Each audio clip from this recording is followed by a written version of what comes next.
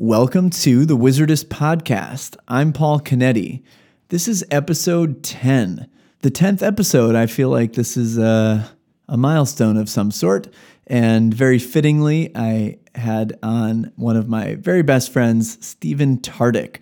I met Stephen back in my Apple days, and we became quick friends, and Stephen actually ended up marrying my best friend from growing up. And so Stephen was a groomsman in my wedding. I actually officiated their wedding, so we go pretty deep. Currently, Stephen runs creative at one of the biggest Broadway agencies and the newest Broadway agency, RPM.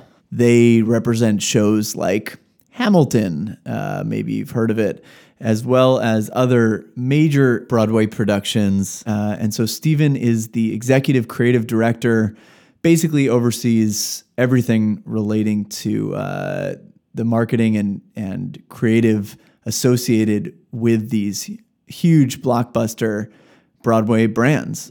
We talk a lot about the business of Broadway, how he got into it.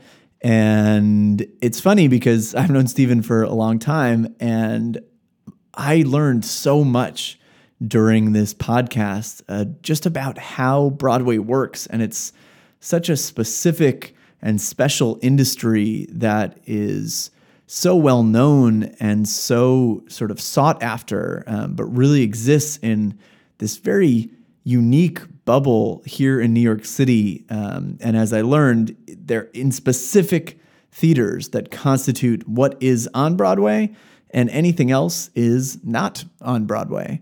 Then we go down a really interesting rabbit hole around design and automation and AI, machine learning. You know, what of the creative process could actually eventually be outsourced to machines? And what does that mean for designers and creatives? And we touch upon one of my favorite topics, virtual reality, and what that means for, live experiential entertainment, like going to see a show. We also get into some reminiscing about our Apple days, about managing busy schedules. Stephen is definitely one of the people I turn to as far as productivity hacks, and we talk about that. And it's just a fun and really informative conversation, so I hope you enjoy it.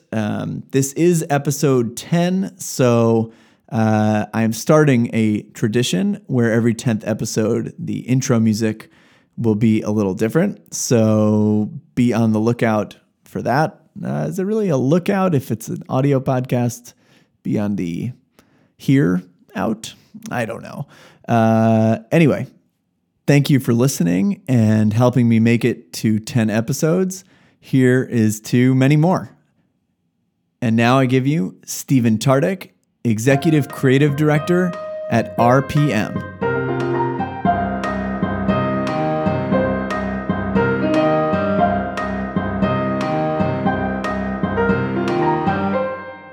So, do you edit this at all? Yes, if there's like really weird pauses or if we bad stutter. Like I listen to everything at the end and then sort of edit through. I was interested to hear that you deleted Twitter. Well, so this is an addiction that I've been struggling with. Basically, I delete. Normally, I would say for the past 3 months, I do not have Twitter on my phone. The app is not on my phone, nor is Facebook, nor is Instagram, although I've never been big on Instagram or Snapchat or anything. There's no social media on my phone at all. That's so bizarre, especially for you. It's bizarre for you. I have Hootsuite, which I found is a terrible experience as far as consuming tweets, but you can still send them.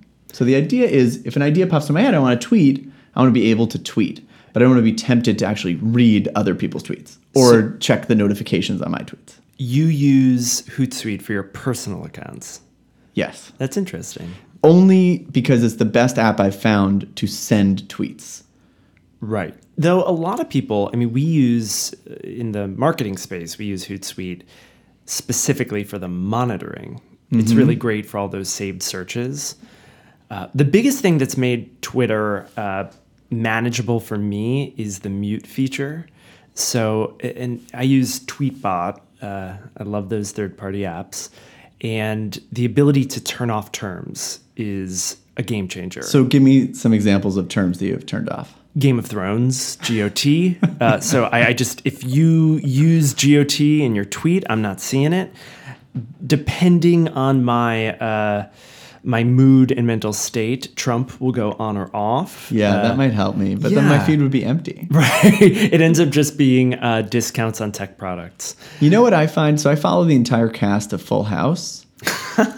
And for the most part, they don't ever tweet about Trump. So it's like I'll see like just a raging feed of, you know, some new outrage. And I really try to follow people on both sides of the political spectrum, and there's outrage all around. And then they'll just be like, you know, like Candace Cameron, like, watch my Christmas special, you know, and it's like... I would think Bob Saget would have a lot to say about what's happening nowadays. Yes. Well, that's the funny thing about Twitter, and that's what I like so much about it, are you have your different Twitters. So there's the nerdy tech Twitter, and then in my world, there's the Broadway Twitter, and then you get the gay Twitter, and all these combined, that's where it's the most fun to me. Yes. Of course, the political Twitter, everything's become the political Twitter. And when you tap into one of those Twitters, you really get exposed in a way that that you don't necessarily in the course of your day.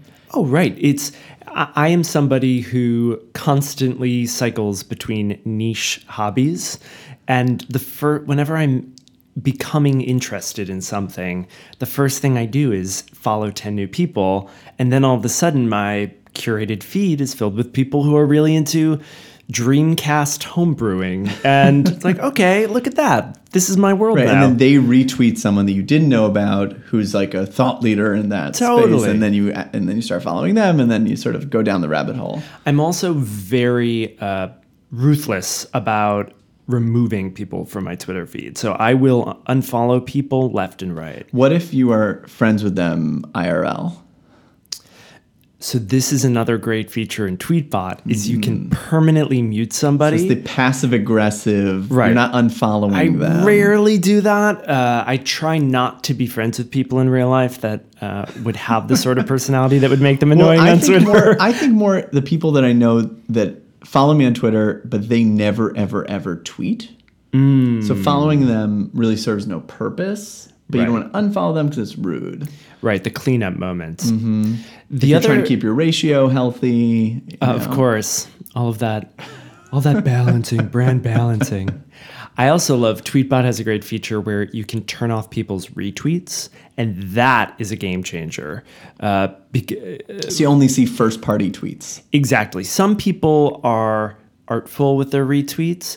Other people, they just blitz, retweet. So it's some people do. Although I find it's a great brands in particular. I guess for you, because you have to probably follow a lot of brands. Right. If you work in the Broadway space or you're interested in theater and you start following shows, every day around 5:00, you can tell the social media managers have logged on, and they just retweet all the things people are saying about how much they like the show that day. Right.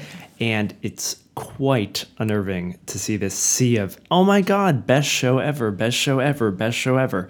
So we're always very mindful of that and avoiding those seas. Yeah, it's so true. And like if you happen to be on Twitter when that's happening, oh, the worst. So every new tweet at the top of your feed is just like boom, boom, boom. So you work in Broadway. I sure do. You work in tech insofar as it overlaps with Broadway. But your career has followed sort of an interesting path in and out, I would say, of those two areas. So maybe if we just want to sort of back up and start at the beginning, or really start wherever you want to start. But like, how did you get here? It's been a winding and unconventional path from there to here. I mean, I much like you, I would assume, I've always been one of those people who is obsessed with the technology that I'm using. And I think you can really tell when somebody has that tech gene. It's like, I like using tech products that don't work the way that they should. I like the raw edges. I like diving into the betas. I've always been that person who like wants to try the bleeding edge tech to get the first glimpse of what that experience can be. And that's from when I was 5, 6, I had my dad is very similar in that regard. He had a 14.4 kilobyte modem that we used to log into Prodigy back in the day. That was a moment. We used to have a router where you would pick up a handset, like a regular phone, a telephone, dial the phone number to log in, and then you would set your handset onto this receiver. Really? Do you remember how modems used to make all those noises? Yeah, I guess it was all like touch tone or whatever. Yeah. That's how they were like communicating. That's how they worked. And so literally with the sound. This device didn't even have a self-contained dialer. It was, you literally put your handset. It was using like the speaker from the phone. Exactly. It's almost like a QR code or something. Yes. Like audio QR code. Like it obviously had some sort QR of code. like some unique sequence that did something. I still don't really know what was happening. It's so bizarre. And then it was like all the data broken down into audio? I assume so. You would think it was almost like a Morse code of sorts. Yeah, or I'm thinking even like a fax machine, like all the things that connected to phone wires besides phones. Right. Like what were they transmitting? Oh, the fax machines. Those were the day. Did you ever have a fax machine? We did. With that paper, that just awful paper in the... with the little dots on the sides and stuff? Our fax machine, it had this waxy paper that for some reason just had a very gross feeling to me. It might have just been that your family bought waxy paper. Like I'm pretty sure you could use any paper. That's very possible. I don't think fax machines required waxy paper. I was obsessed with our fax machine, and we used to get fax spam. Like that was a thing. Spam. Yeah, people would like all of a sudden you would have an advertisement sitting in your fax tray. Yeah, I became very into this, and when I was in college, I'd love to start the first like fax ad network. Right, we should really. This feels like something that could have a retro comeback. Like vinyl's back, cassettes are back. It's time for the fax resurgence. Love it. But I digress. So always been into tech. When I was deciding what to study in school, I was trying to figure out what to do with that. Programming was never my jam. I always liked programs, but my brain just doesn't have that piece of it. So I decided to go more in the creative route. I picked the college that I thought would rattle my parents the most to purchase college. We had quite an interesting trip there when we were doing our college tour to pick where to go. And it was a school filled with a bunch of fabulous, bizarre, raw artists. And I was like, yep, these are the people I want to spend time around. But I was coming to that from that sort of nerdy tech background and trying to merge all that together. And I studied new media, which was a very new program. I was only the second class to graduate from it. And it was the most perfect project for what I was interested in. We just learned everything. We learned photography and video editing and audio editing. The idea was you took 2 years of just general purpose computer design and art programs, and then the last 2 you decided to find a focus and to apply it to something that interested you. So that curriculum, it's what makes me dangerous now. I know just enough of all of those pieces, not enough to be an expert by any stretch, but just enough to be able to communicate with the experts in those fields. And to like call their bluff. Yeah. If they're like, that's going to take 2 weeks. I know enough to be annoying. Exactly. Right. But it's paid off. So that's what I studied, and theater became a key interest to me later in life during high school. And during college, I tried to find a way to merge those two. And my senior thesis at Purchase, that's where I went, SUNY Purchase. My senior thesis was an online documentary about theater fans called I Hope I Get It. It was focused on all the lotteries. I remember uploading it to YouTube, which back then was brand new, and no one knew what to do with YouTube. Like the first video on YouTube. Oh my goodness! And the big conversation back then was YouTube versus Vimeo, and which one you should use. Like there was a moment in time where they were both at the same level, which is an interesting thing to consider. But that's sort of how I built the base for my career, which really spun into the idea of, okay, now that I have this skill set, what can I do with this to make money? You know, the question we all ask ourselves at some point. And marketing was the direction that I chose to take. And pretty much ever since then, I've been on a path to where I am now, starting, of course, at the Apple Store. Boop, boop. I feel like for a designer, specifically like a user experience designer, there's no better place to get your like 10,000 Malcolm Gladwell hours than to work at an Apple Store. It's so true. Like to just be there every day and just see people actually interacting with the software, with the hardware, not in the way that you imagine they would or they should, right, but the way that they actually do. And specifically for us, teaching lessons and understanding what are the ways that someone is actually looking to use these tools, you know, not just selling them a phone or something, but actually sitting down with them and understanding like what their goals are. I actually think, I didn't realize it at the time, but that was really what informed a lot of my understanding of iOS, for instance, you know. And so when I went on to design iOS apps and to build a platform that lets other people design iOS apps, like all of that was born out of this very intimate understanding of how people actually like use their phones. Right. Well, we were there at such a pivotal moment. We were there. I mean, you started before the iPhone. I started in April 2006. Okay, so you had a solid year before pre-iOS. And when did you get? I joined a month after the iPhone came out. Yeah, it was summer of 2007. My first gray hairs the week the iPhone came out. Not like without exaggeration. I believe it. And that was a crazy moment. And it really, at that point, you could see so quickly.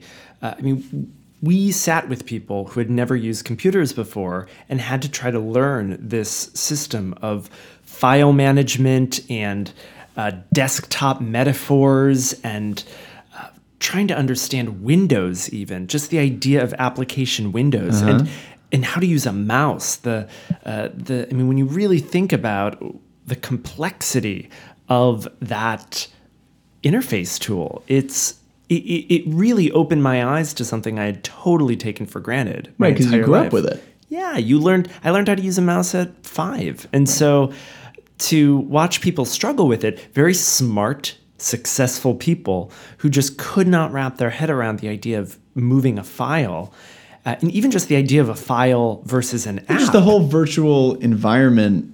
Ironically, by the way, 5-year-olds today will never use a mouse. Right. But right. Yeah, I mean, and right. I mean, they were celebrities even would come in for those appointments and embarrassed to say they didn't know. Did I ever were you there when Lisa Jobs came in? No. She came in. She had duplicates in her address book. It was like a Genius Bar thing that got handed off to me. And I was like, oh my God, it's code orange. I was like, I feel like there's someone in your address book that you could call about this. You know? Can you imagine the pressure? Well, I guess you can. Did you helped her? I helped her. I mean, she knew that I knew who she was, but we didn't really like talk about it. And she also looks, I mean, exactly like Steve Jobs. Like, I mean, as a woman, was she wearing a turtleneck? You know what I mean? But like, no, she was just the nicest person, but it was super interesting that like there were so many things going through my head. Like, why are you here? Like, like I feel like there are other There's an channels that army you of could people. take to do this, but Right. here you are. Anyway, I don't even remember how it worked out. I'm assuming I got her dupes out. I once worked with Kathleen Turner. I helped her Ooh. manage her calendar. She was having calendar issues. Oh, yeah. And boy, she had an interesting calendar. It was, she had all of her shows blocked out and then lunch with fabulous people. That was a moment. I mean, I had people come in that they were editing porn. Oh, all the I time. feel like that was the theme. All the time. People would be flipping through their photo galleries. And you could tell some people were really embarrassed about and the some photos people, that like, appeared. kind of were there Other to- people just leer on them. Yeah, that's why they Yeah. were there, just to show it to you. No, I like helped someone in Final Cut, like literally, like a legitimate. yeah, like I mean, I don't know how editor. legitimate, but like he was. I mean, he was learning to edit. One time, just thinking about celebrity types. What's her name? What's like the model? Like name 90s supermodels. Go. Naomi, you're asking the wrong person. I only know Broadway divas. I will think of it, but anyway, someone that I recognized right away Claudia Schiffer. as like someone like of that era, Yeah. you know. And I was like, oh my god, and I didn't have one of the checkout things, the easy pays they call them, and she wanted to buy something, so I like grabbed some specialist off the floor and was like, you need to help me. And it was very clear that this kid just had no idea who she was. And he was like asking for her ID to verify the credit card. And I was just like dying. That's like, brilliant. I thought I was pulling like a cool move, but like, oh, so you can skip the line here. Right. Like, Johnny, come here. You can help me out. And he's like, excuse me, ma'am. Like, don't know, And I was like, oh my God, please, please, please. Yeah, there are some pretty funny stories. But as far as really understanding tech, I think it did tell me a lot. And it's the most experience I've ever had just interacting with the public. Oh, well, I mean, beyond the computers and the iPads, the interpersonal skills that you are really forced to learn or you leave. I use those tactics to this day. I mean, the idea of not over promising if you don't know something, acknowledging you don't, and looking together for an answer. I don't know, but let's find out. I don't know. Let's find out. I mean, I still to this day say that It's great all the advice. time in client meetings. And the idea of helping people by allowing them to find the answers as opposed to Yes. doing it yourself. I mean, they used to, you remember this probably, but you would sit on your hands during those training sessions so that you didn't touch their computer or even point at their computer. If you ever seen a normal person try to help like their family member learn, quote unquote, something on the computer, what they do is they just grab it. Do and- it. Yeah, exactly. and I say, think there was "Watch." like an SNL sketch where Jimmy Fallon was like the company IT guy. And after Yes. like 2 seconds would be like, move over, and like just like bump somebody out of their seat and do it. Because that's the instinct. Right. you know? And at Apple, they were so thoughtfully insistent that everything is driven by the person. And Yes. sometimes it would almost come off as patronizing, where Right. you weren't even supposed to say, click the photos button. You were supposed to say, what do you think you would do if you wanted to Yeah, open up exactly. the Photos Like- app? Yeah, what do you think? like a therapist And session. they would say, do I click here? And it would be the wrong button. Do you think you should click that? Right. You know? Say, why don't we try that out? Oh, no, that opened up stickies. What else could do this? Right. There was a And then you certain spend point. 20 minutes learning how to quit Right. stickies. How do you think you would quit stickies? And at a certain point, the And they've like clicked on the lovely- desktop in the meantime, so they're not Oh, even in stickies. So when now- they go to quit, they're in the Finder. Trying to explain area of focus Oh my was, God. I mean, it's just like giving me hot flashes just thinking Another about this. another thing that I use a lot is just when telling someone where to look on a screen, any size screen.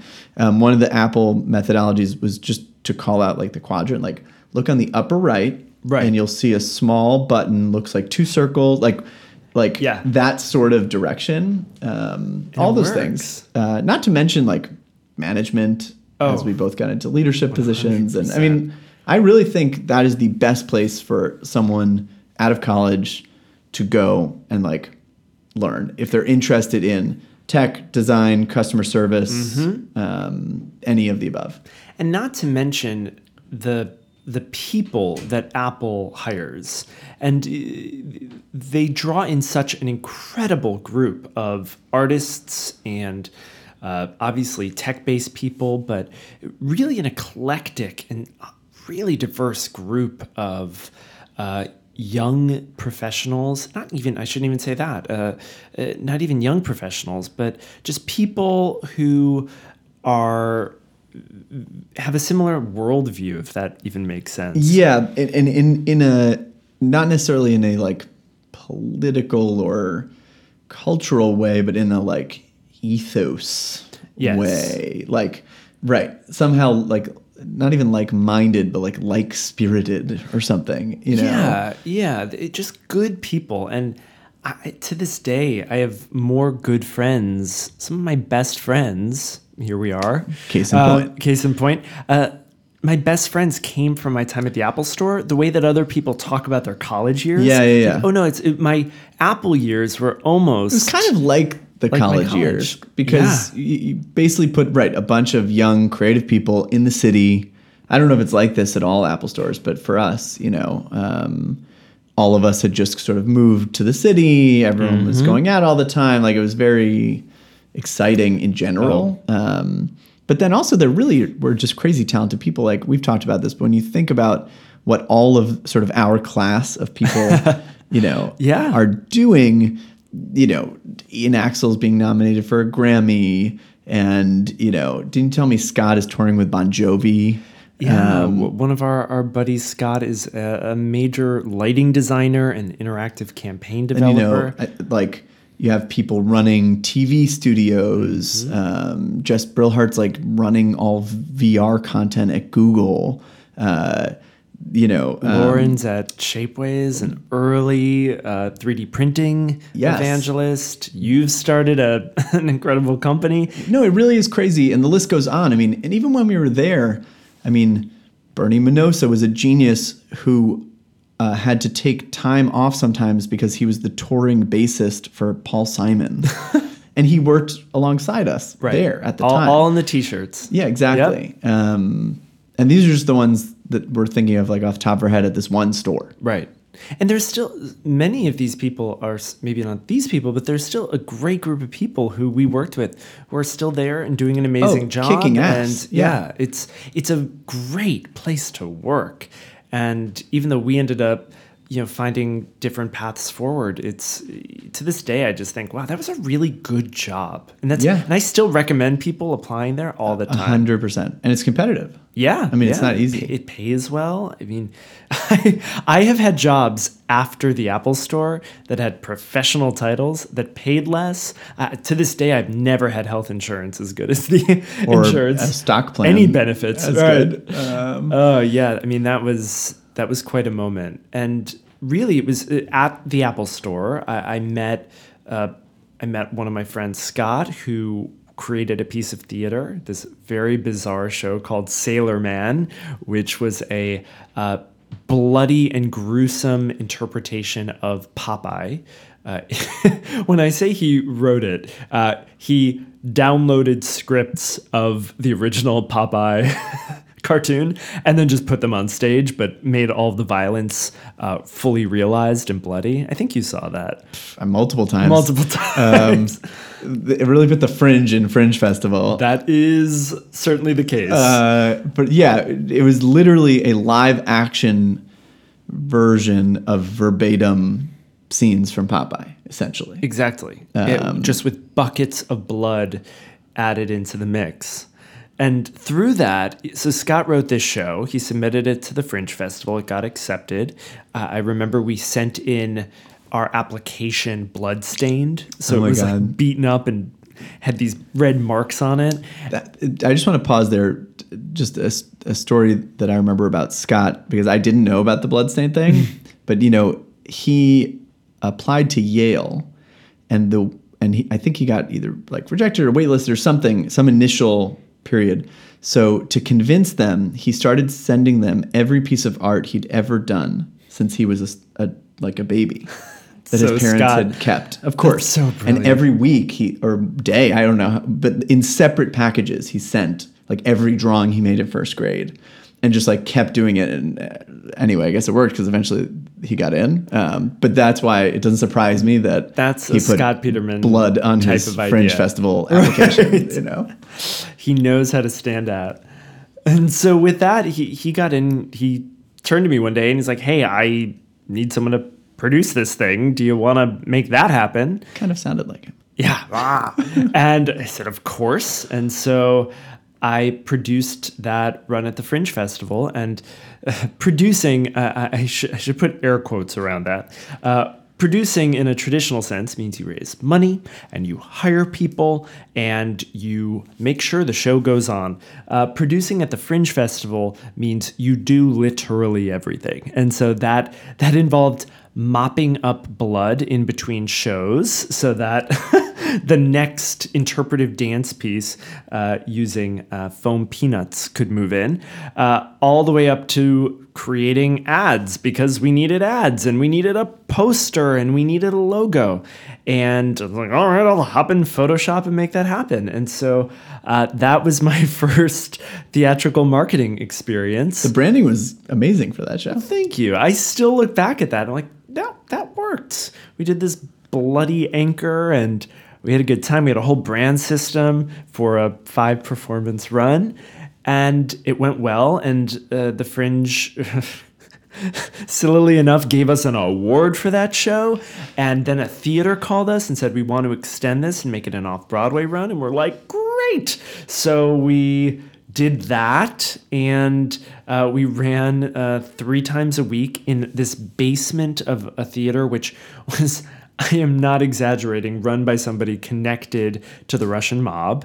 And he would leave the country for a few weeks and then come back and say, okay, the theater's staying open. And it was a true, authentic New York experience. Didn't realize that that, but they were literally just laundering money through Sailor Man. Right, exactly. Like, the IRS is going to have a lot of questions. That was why someday. they let you do the show. Please put your You're show like, oh, here. they really like it. Right. You're like, no. Right. According to their paper, we were just a massive hit. We were bringing in hundreds of thousands of dollars a week in our 99-seat basement. But while we were doing that, the show started to get attention in the industry, and the artistic director of Ars Nova saw the posters and saw the ads and came to the show. At that time, the building didn't have a liquor license, so we just put a bottle of whiskey on a stool at the front of the stage and just told the audience to have at it. And I remember we were all nervous that he was there because he's a big deal. His name's Jason Egan. He's an incredible artistic director. And he was the only person that night who used the whiskey, and he kept coming back to it. And I was like, I'm going to like this guy. And after the show, he was asking who did our marketing. And I said, I did it. And he was at the time looking for a marketing manager of his theater. And he said, I know you have no traditional experience in marketing, but you should apply. I did. I had a handful of interviews, one after the other, with their whole board, another amazing group of people. And then they took a chance on me and hired me. And that's how I got into theatrical marketing 10 years ago. Oh. And at that time, obviously you had a passion for theater and this opportunity came up, but you had considered other types of marketing. Like you had the stint at Bonobos. Right. Yeah, it always seemed like a logical place to be. I'm a big fan of creative. I love working on creative projects. I try to approach them in a unique and unconventional way, and that oftentimes aligns well with marketing. If the best marketing is unexpected.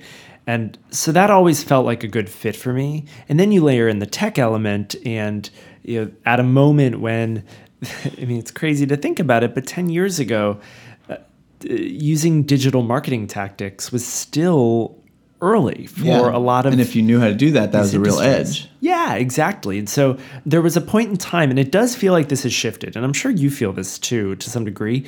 There was a point in time where being somewhere and knowing digital inside and out, it really got you pretty far. Like you just leapfrogged because it's like, oh, someone who knows what Twitter is, and here, go do Twitter, you know, for our brand.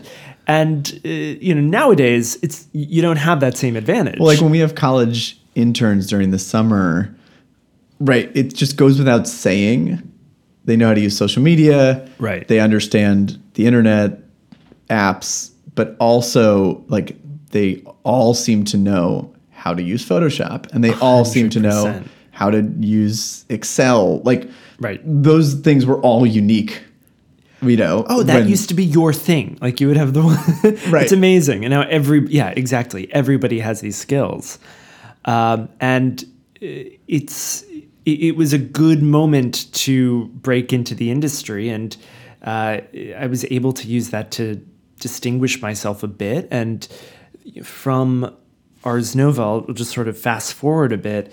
I hopped around. I worked internally with a Broadway producer in-house as a digital marketing manager. And that was another one of those understanding of many traits, but expert of none, where I learned how to do Google marketing and learned SEM and SEO and more into website development, but really, sort of across the board. And at that point, I was looking for my next step, and I decided I wanted to get into the agency world. And there's an agency called Spotco on Broadway. It's an incredible ad agency. They had a role open for social media manager. They were looking to build a social media department, and I was interested in that. I always liked social as a creative platform, but I was concerned about, really for the first time in my career, focusing on a single thing. And I went back and forth about whether or not that was the right move to make. But ultimately, moving into that role, it gave me the chance to laser focus on one specific thing. And it was exciting to kind of bring all of that thinking that I usually spread across so many things and now just point it in one specific direction. And things worked out well. And yeah, that was sort of the next phase of my career. And then from there, it turns out social media marketing is really just full-on branding and campaign development, just in a very specific direction. And I moved from the world of social to digital creative more broadly. And the same tactics, this goes back to the Apple conversation, the things you learn interacting with people every single day, and taking a static brand and giving it life and extending it beyond just the artwork, those skills apply to websites, and they apply to banner ads, and they apply to video content. Right. Those are all just sort of, potential outputs for that sort of thinking. Exactly. So just to give sort of a snapshot, like what are some of the shows you're working on? So at this moment in your timeline? I worked on, at any given time, somewhere between 9 and 15 clients. So it was a wide range of shows. And it would range from big Broadway musicals like Kinky Boots to very small, intimate plays like Mothers and Sons, which ran for 3 months. We would work on hits. We worked on a show called The Gentleman's Guide to Love and Murder, won the Tony, ran for a few years. And then we worked on flops, which is the term we use for shows that don't recoup their investment. I worked on a show called Soul Doctor, which was about a rock star rabbi named Shlomo Karlebach. I'm sorry, I missed that one. So it's you and the rest of everyone. And you know what? You learn a lot more from those really tough sells than you do from the ones that sell themselves. So it's every show gives you its own lesson. It's interesting, and maybe this will sort of lead you into where you are now, but like something that I've always noticed about your approach and been jealous of is that you really seem to maintain the creative integrity of being creative. Insofar as you seem to approach problems truly from that sort of place of like, oh my God, wouldn't it be cool if this and then this happened? And even though it's like off the wall or unconventional or seems weird, like nothing sort of off the table. And I feel like a lot of the things that I did in my career earlier, especially like with the Love and Logic videos or like different things, were really just sort of like whatever popped into my head, like let's do it. And I found what now running a business, that gets limited dramatically by making sure the business runs, Right. making sure revenue comes in, making sure that we give our clients what they want, even though I don't always agree with what they want, but they're the ones paying. Like all of these other forces sort of come in where I feel like the sort of boundary of how creative you can think somehow comes, I don't know, like the walls close in a little bit, and some of that might be real or perceived, but I find that sometimes even at the very beginning of the process, I'm limiting myself prematurely based Right. on what all those other factors inevitably will be, you know? So do you Yeah. find out, like, how involved in the business of these shows are you? And do you believe that there should be some siloing where it's like the person that's thinking about recouping the investment is specifically, the person worrying about that is very specifically not the person coming up with the crazy marketing and branding ideas? Or are you too deep in now that you sort of are doing both and just have found a way to balance that? Well, the Broadway industry, it's very unique from any other sort of business.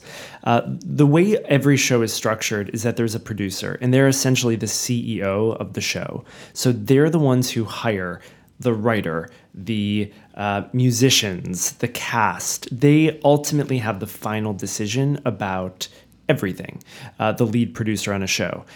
They also raise the money for the show. So they go out and find investors, and most Broadway shows, a Broadway show costs at least $3 million to put on stage, but a musical, you're looking at somewhere between 8 and 15 million. It's a lot of money.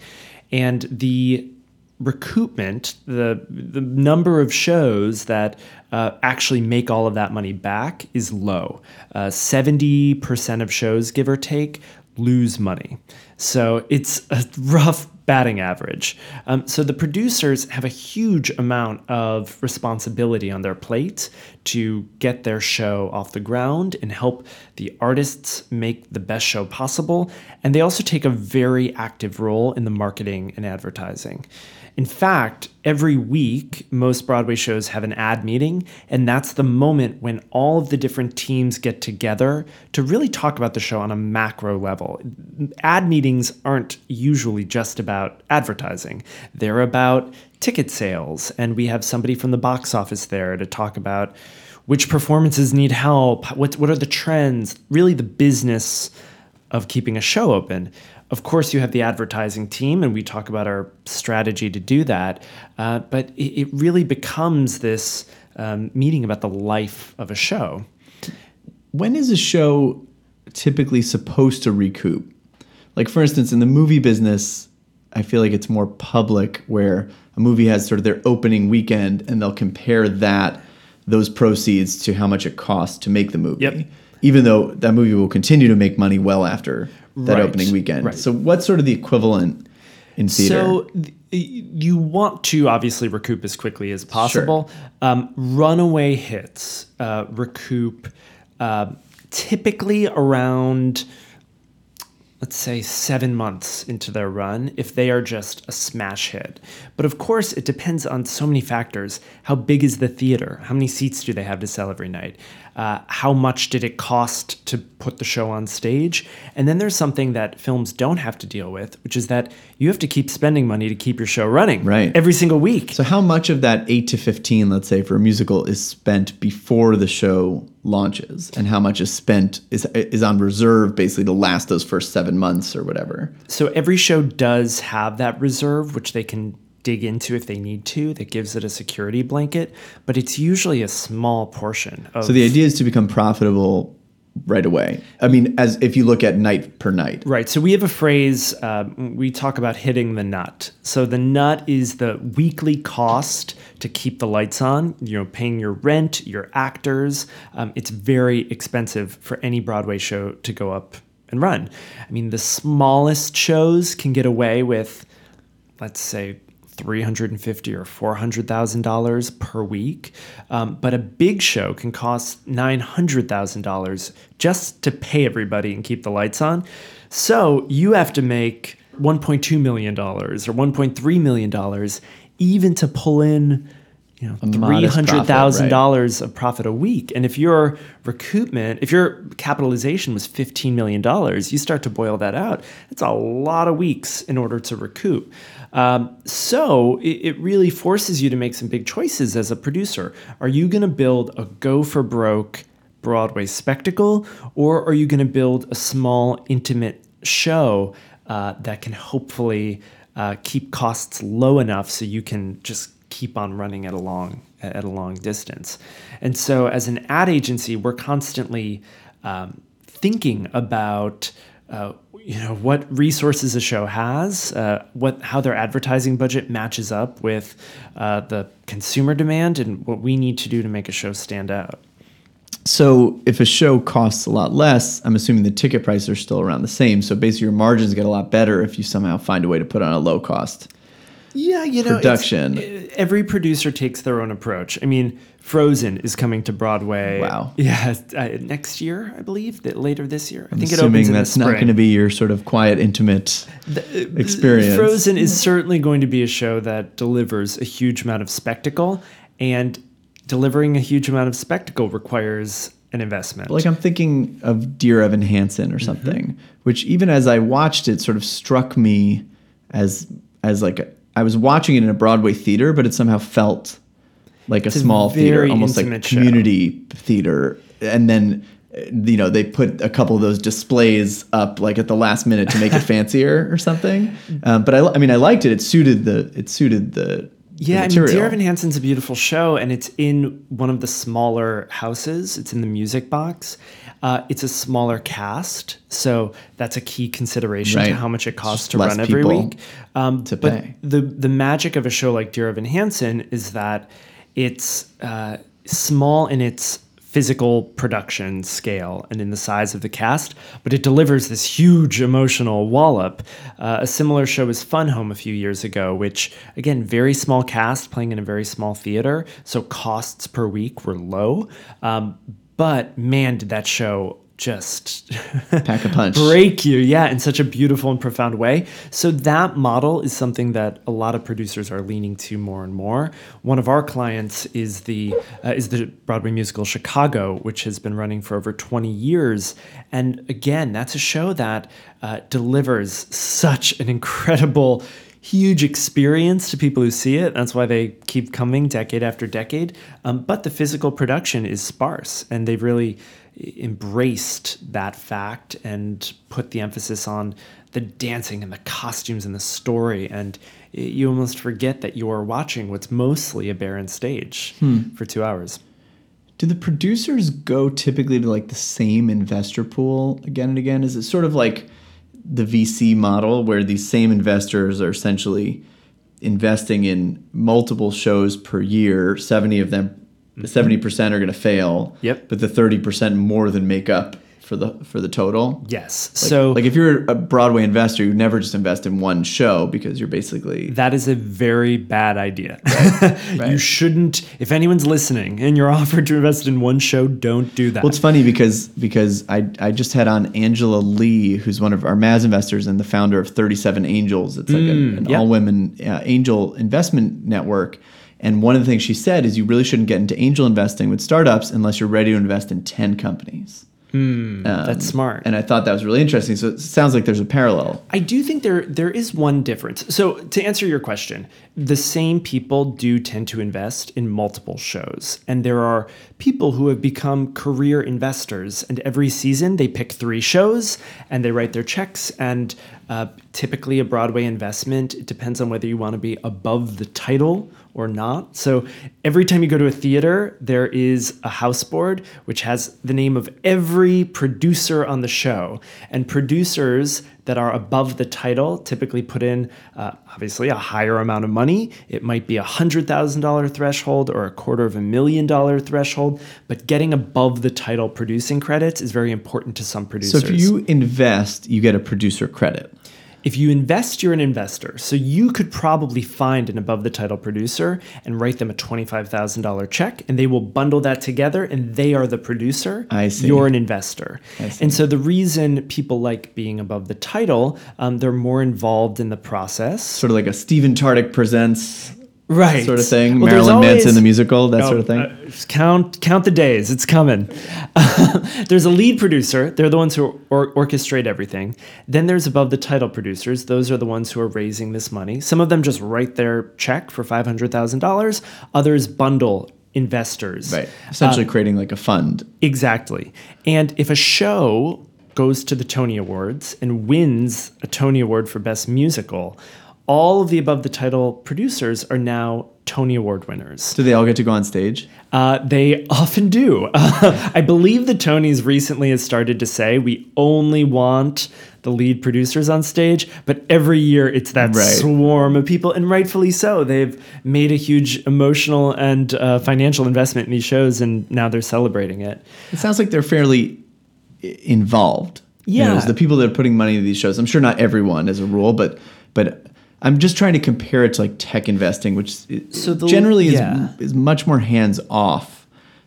This sort of seems like, because there's, you know, from the moment someone invests to the moment that show actually goes on stage, what period of time is that usually? It could be years Wow. and So years. I was gonna say maybe it's a short amount of time, so everyone sort of rallies, but I guess not necessarily the So case. there are shows batting around now that won't come to Broadway for 3 or 4 years that are doing workshops and readings. Any you can tell us about? Are these top secret? One of the fun things about this industry is that because so many people work in it, you have to try to keep your secrets, but there's also a lot of publicly available information.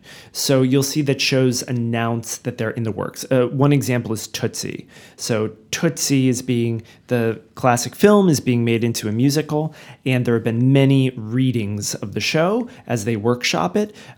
I don't know when that show will come to Broadway, if it will come to Broadway, but certainly that's a show in development. So when do you get into the process with a show? Not Tootsie in particular necessarily, but like at what point? So the producer's sort of putting everything together. Mm-hmm. That includes the marketing and advertising agencies.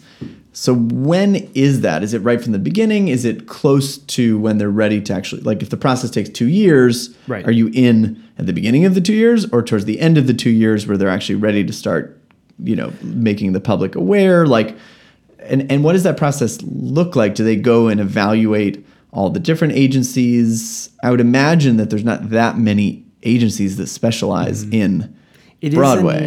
It is a niche industry. So we tend to get involved in shows at the moment that the shows are transitioning from development works in progress to a product that is going to be seen by paying audiences. This can sometimes still happen years before a show makes it to Broadway. So oftentimes a show is developed in rehearsal rooms. You know, it's the playwrights and the musicians all getting together and putting on the show in their sweatpants at readings and workshops and development labs. At a certain point, it's time to put that show in front of an audience, because a show can be spectacular in a rehearsal room, but then it gets in front of an audience and it's a totally different show. So oftentimes producers will set up essentially test flights, if you will, the beta test of a show. And sometimes that's an off-Broadway run where they partner with a theater in town and do a smaller production. Frequently, they'll go out of town. So they'll go to Chicago or Seattle or Boston, and they'll put their show up there to a non-New York audience and see how it is. And then they'll continue to develop it. So oftentimes we're pulled into the process leading up to those out of town tryouts or those off Broadway engagements when the clients have a sense that this might really have Broadway potential. They really believe in it and they need to start building a brand for it. But every show is different. I've also, on the flip side, I've worked on shows where we're notified we're working on it 3 months before it comes to Broadway, and it's a slapdash sprint to get things up and running. So it varies. What's the circumstance? It's not like that producer didn't know. Sometimes that is the case. So more and more frequently, casting becomes a huge piece of when shows move forward, and theater availability. I mean, there are 41 Broadway houses, and they are full. And not only are they full, there is a backlog of shows. And there's if you want to be on Broadway, it's one of those 41. You're in one of those 41. So how does that happen? Basically, a show fails, and then it opens up, or just like eventually teeters out? Every show, because of that ongoing cost, there comes a point where it's more expensive for a show to keep running than it is for it to close. And that's always a tough moment. So sometimes it happens. If you're a producer, you basically are rooting for some show to fail so you can get in it. It is a dark way of putting it, but there is that moment where you can't bring your show to Broadway until another show leaves. And it's, as you can imagine, it is the theater owners. There's 4 theater owners on Broadway, and they want to put shows in their theaters that are going to keep the theaters open and are going to keep the lights on and get as many people in as possible. So they're very selective about what shows they offer you, what shows they offer theaters to. If they think you have a big hit, they want to scoop you up. If they are unsure of whether your show is going to be a hit or not, if it's a riskier show, you might not have as much choice in what house you're going in or when you're opening. Wow. So imagine building a $15 million business, but the parameters were you won't know when you actually get to start working. You have to be ready at any moment, but you might need to keep people sitting around for years before it actually also happens. The theater owners have no obligation, right? There's no guarantee you would ever get into a Broadway theater necessarily, right? Is there a wait list? Is there a guarantee? This is a part of the business that I don't know. Yeah, I don't have the full picture of. It'd be like if you were making an app and then Apple was like, yeah, great, spend a few $1 million on this app, submit it to us, and if we decide to approve it and put it on the App Store, we will. If not, we won't, and we won't tell you when that's going to happen either way. We might get back to you. Yeah, it's who would go down that road?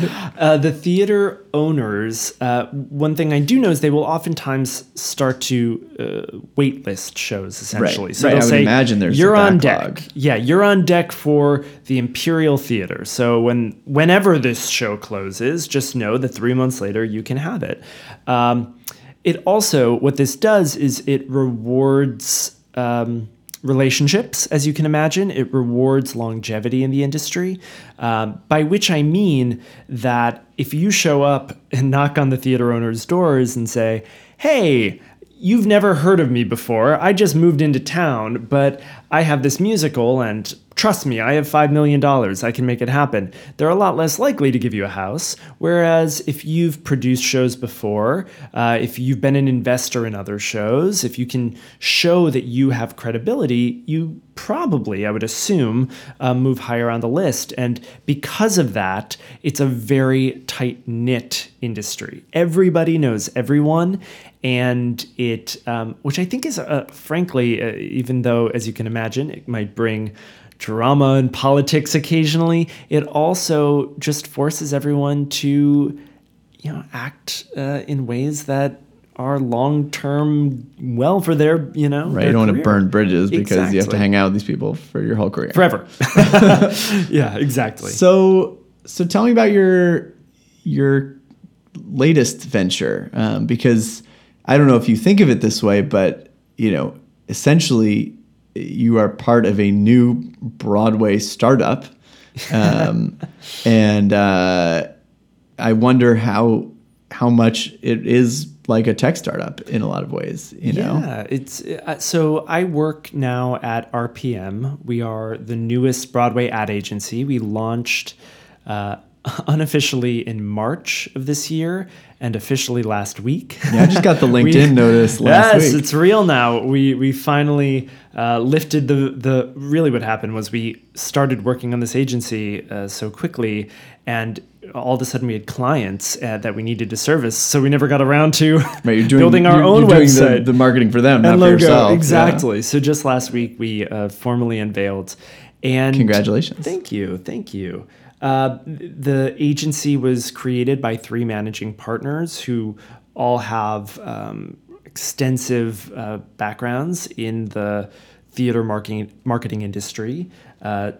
2 of them came from Spotco, the old agency that I used to work at, and formed this new shop. I've joined on as the executive creative director, and we are in total startup mode. It is as scrappy as you could imagine. Every day we are figuring out new things and processes and really building an entire full-fledged company from scratch. What's amazing is how quickly it's scaled up. There were 5 of us in March when we really sat down to get this thing going, and now we're at nearly 20 employees, and it's incredible. About to grow even more. So it's. And so, what are some of the shows you're working on right now? Right now, we have 5 clients. We are working on Chicago and Waitress the musical. We work on Hamilton and a nonprofit theater called Second Stage, which has been off Broadway, but they're moving on Broadway this year.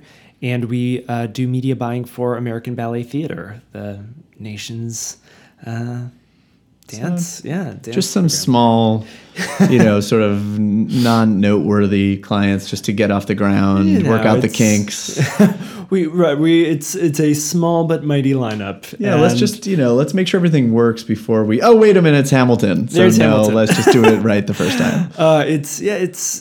We are very lucky that producers have decided to give our model a whirl. We have a different business model than the other ad agencies, and we're really proud of it, and we're proud of our process, and just trying to build a model for 2017. I mean, I think you see this all the time in the tech world.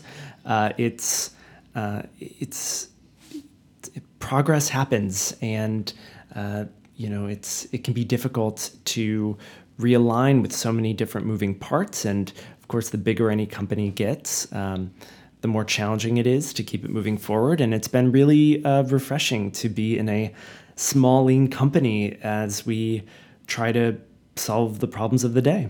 Yeah, it must be refreshing to go from working on these big shows at a bigger agency to working on these big shows at a 5-person agency, now 20. But still, by comparison, I would imagine that there's a lot more. I don't know what the word is. I was going to say leeway, but it's not necessarily what I mean. But in other words, as far as thinking about being creative, which is your job, because there are no processes and there's no precedent and there's no sort of, oh, well, we tried that last year and it didn't work. Like, there's none of that. There was no last year, and so it must be very liberating to sort of just be like, look, this is a blank slate and a new approach. And like the reason that a client would come to you is obviously because they're looking for something new.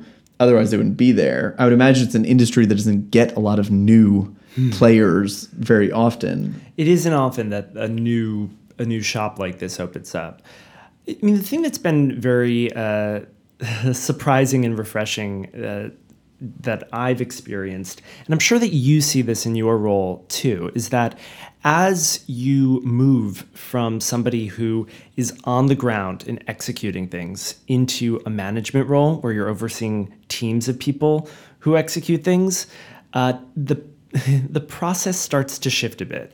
And one of the things that happens when you have a lot of people involved in the execution of something, when there's the person on the ground and then there's a manager and then there's a senior manager and then an executive director, is that the process, we talked about like that true creativity when like a brilliant idea pops up. When you start funneling that through a lot of different people who have their own unique, brilliant approaches, is that ideas start to shift. And so it becomes that horse by committee is a mule. That happens on a daily level with creative ideas. And sometimes that collaborative process makes things better, but other times you start to realize that it actually adds friction where friction isn't needed. And so being in a smaller company, we'll sit down and say, okay, we need to make some noise for Waitress this week. It's just, we're looking at the stats, and on social, it's just a little quieter than normal. There aren't as many New Yorkers in town. We haven't had any huge news in the last 3 weeks. We need to make a moment. What should we do?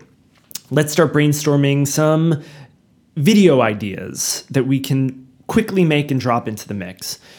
Instead of one person writing a video treatment and then sending it to someone else to look over, get feedback, and then rewrite it, and then send it one level higher, and maybe this should be shot with a different person. I think we need a voiceover, not on-screen titles. It goes back down, it's re-edited, it goes back up. I sit down and write a video idea and send it to the client and see what they say. And it's been refreshing to get my hands dirty a bit. And it's also been a really, really invaluable reminder that I don't want to be the person who is taking ideas, that raw idea, and making it my own idea. It's really reset my thinking on allowing people's burst of inspiration to maintain its lifeblood, and to question whether feedback that I'm providing is being done in the effort to make a piece the way I want it made versus actually making it better. Does that make sense? Yeah. I mean, it's interesting because, if you are the head of creative and someone is hiring this agency to do creative work, on one hand, ultimately they want your brain. That's what they're here for. But then, right, if your ideas just sort of override the ideas of others on the team all the time, then what's the motivation for them to ever come up with ideas? Right. So you sort of have to let those fly. I liked what you said about just sort of that lifeblood, or that moment of inspiration. It really is a terrible thing when you shoot someone down in that moment, And part of it becomes, and this is something we've really put a lot of focus on, how one gives feedback on concepts and on creative work is so important. And not just how, but why. And so things like saying, I don't like this. I don't think this is good enough. I would do something differently. We really try to stay away from things that feel too personal, or that don't loop back to a strategy or an intention. So there are times where I might get let's say an edit of a TV commercial, and it doesn't sit right with me. What I don't say is that's bad, or I want you to change this.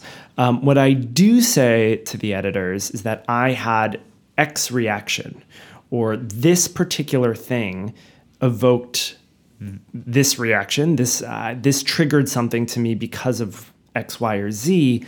And what that's forced us all to do is to have conversations that truly loop back to the goals of a client. So there are times where I might see something for Waitress that feels too dark for the show.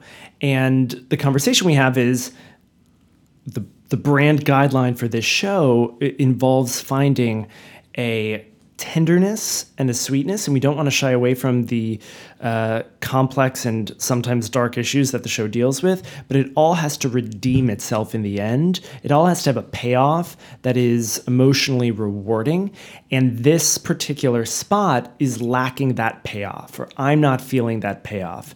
And sometimes in that back and forth conversation, we find it's really that the editor in this case, or the writer, has the chance to discover or bring a brand new idea to the table to solve that very specific strategic. Does that make sense? Yeah, I mean, well, it sounds like a few things. One is being more detailed in your feedback. So it's not just like, I don't like it. It's like, okay, like I like a lot of it, but also I noticed in the way that you sort of phrased the before and after that you took I and me out of it. It was more like, the video evoked this reaction in me, which seems just like sort of a word game, but that's like an objective fact. Like that just happened.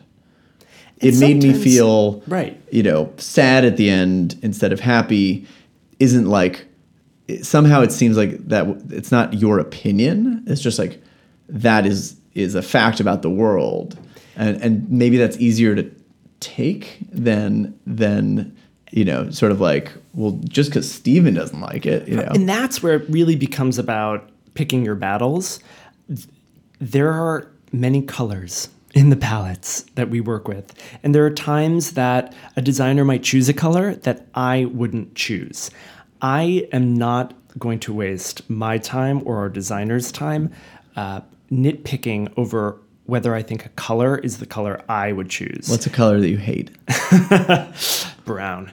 But there are times where I do say, the color choice that you've made here is making this text illegible. I'm having a hard time reading this text. Yeah. That's the difference between saying, I don't like it versus you have a problem that needs to be solved creatively. Right. And there are 5 different solutions to it. You pick the one that you like. Yeah, there's more of a justification or at least something more actionable. Right. Yeah, absolutely.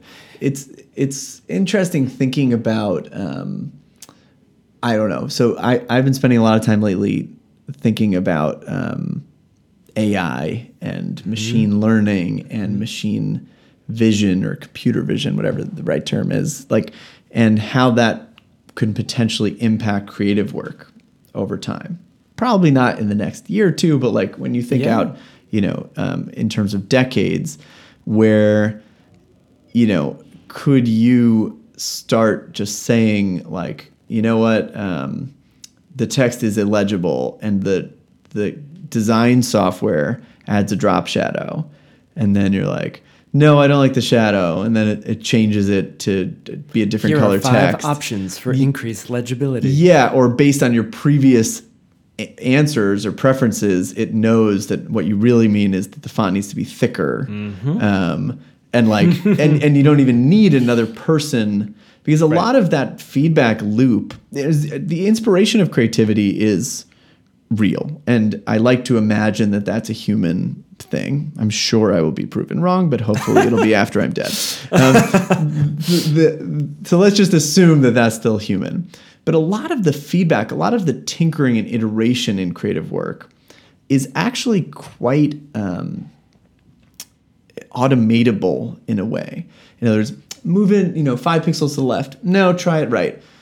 Try it justified center. No, try it right. Okay, try it at the bottom. No, try it at the top. Try it black on white. No, actually white on black. Like, you know what I mean? And if you're doing the work yourself, every idea that you have takes a certain amount of effort and time to see if your theory was right. And if you're working with another human being as an intermediary, it could take days. Right.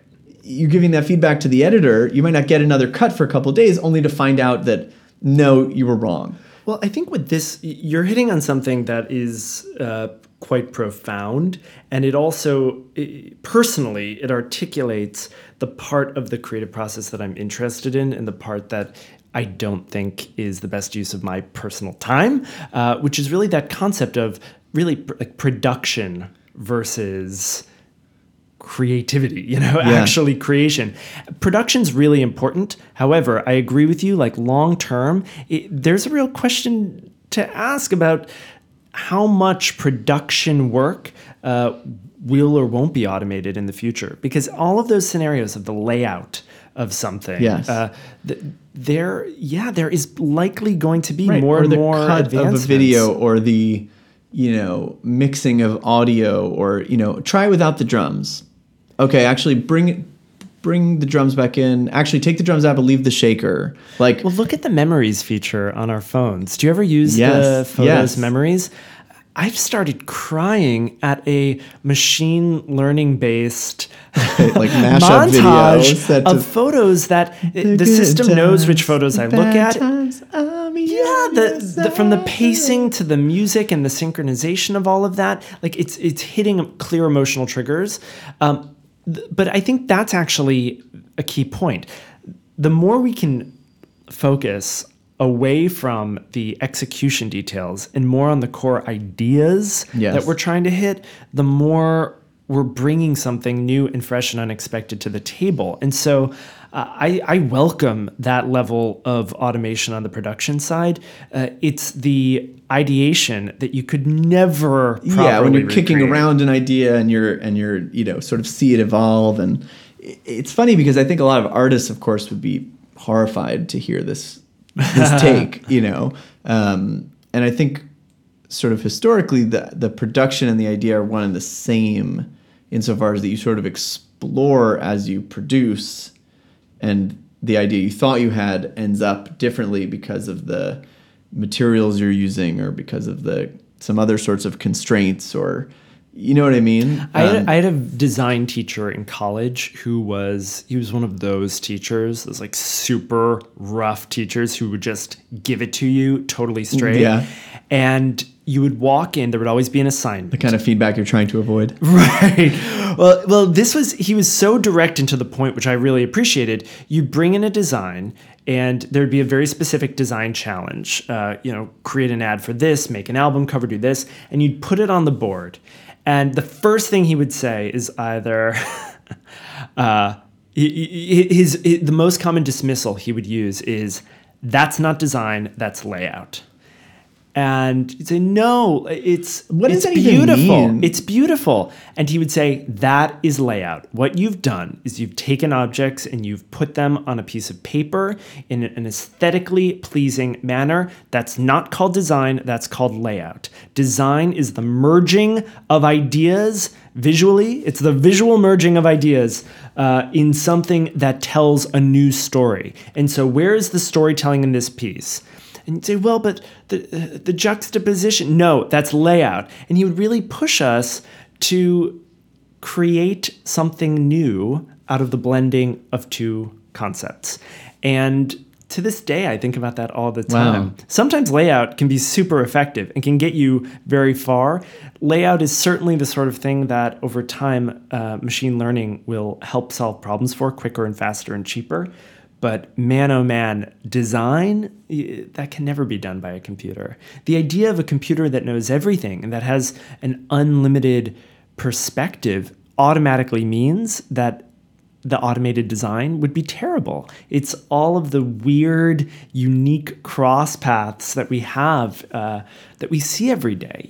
The fact that I walk to work down a certain block influences the design ideas and the creative ideas that pop through my mind. And I think that's that unique existence is what fuels all of this. I'm like going back through every design I've ever done to evaluate whether layout design, it's a layout design. Like, it was so useful. I think there's a lot of layout. Hey, layout can be very effective. That's pretty amazing. And so I, as an executive creative director, try to focus on the ideas. And there are often times that somebody presents something to me and I don't get it. And when we actually talk through what the idea is, or I have a reaction I didn't even expect. It may not even be that I'm like, "What's that?" But I'm like, "Oh, that's striking me in a way that's like catching me off guard." And oftentimes when you talk through that idea, you ultimately realize like, whoa, that reaction I had is exactly the right one. And there's so much thought put towards this. The fact that it took me 3 views for it to like truly intellectually process, like, wow, like, no, you've totally won me over. That one's staying. So I like that. There's a couple of other techie topics that I was hoping to hit because I think you're someone that might fight me on this, which is what I'm looking for. So not to put words in your mouth in advance, but thinking about virtual reality and again, some of these cutting edge technologies that I spend a lot of time thinking about, live performances, which I would group not only theater, but music, sporting events, any sort of live event, a speech given by a politician, anything that typically or traditionally throughout human history, you have to be there to really get the experience. VR of today, obviously not going to cut it, but the path is fairly straightforward to the concept where you could, in the comfort of your own home, put on a headset, some headphones, maybe even other sorts of sensory input, whatever it may end up being, and be transported into the audience. Yep. Of a show. I think that there is a scenario there where it really becomes indistinguishable from being there. And yet some part of my biology still wants to believe that actually going to a show would be unique.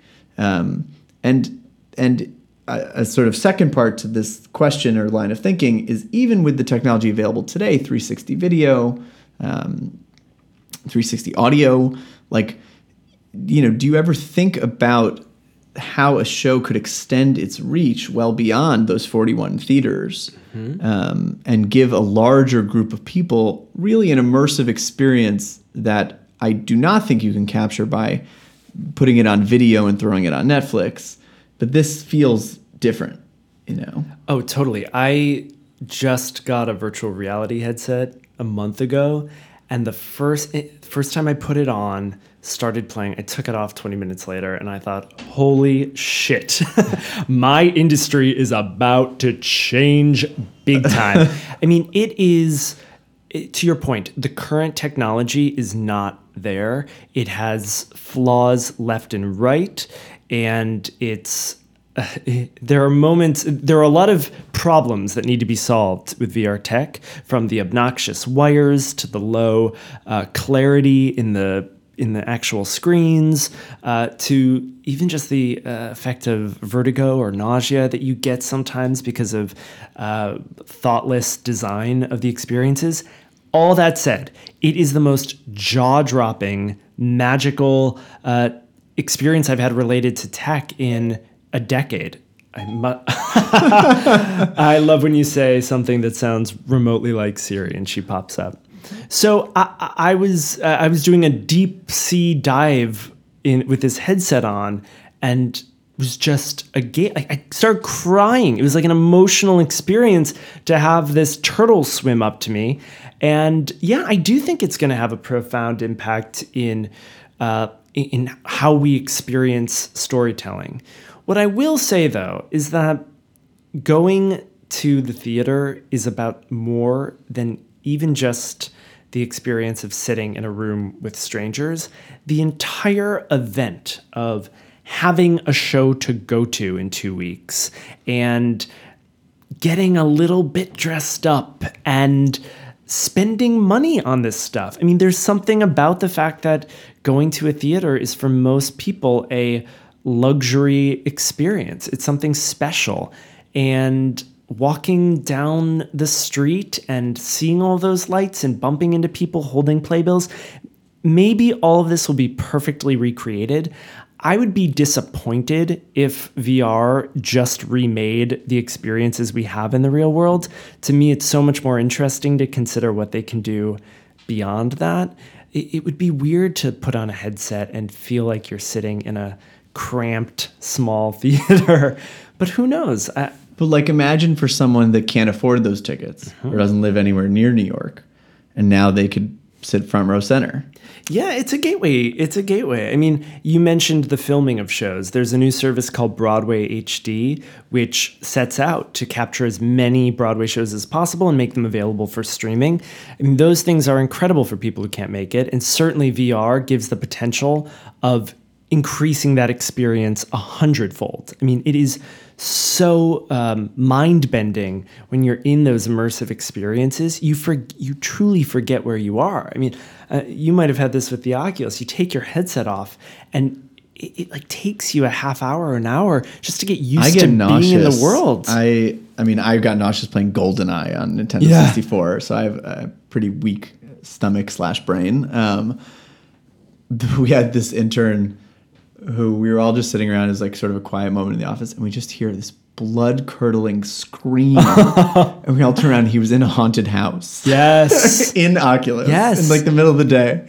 And he wasn't even really aware because that was followed by a few other screams. Mm-hmm. And everyone else in the office is just like looking at each other like, should we like save him? Should we like tap him on the shoulder, tell him to shut up? Like, what's happening? He's having a great time. Yeah, exactly. Or a terrible time. I don't know. There's this game called Super Hot. Have you played this? No. It's the best VR game. So the conceit, the mechanic of the game is that the world around you only moves when you move.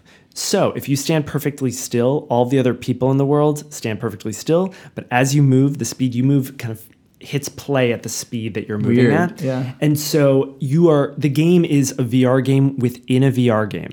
So you are in this simulation where there are people coming at you with weapons, and you need to perfectly orchestrate the disarming of each of them and like the shattering of them. They're kind of made of red glass. It's bizarre.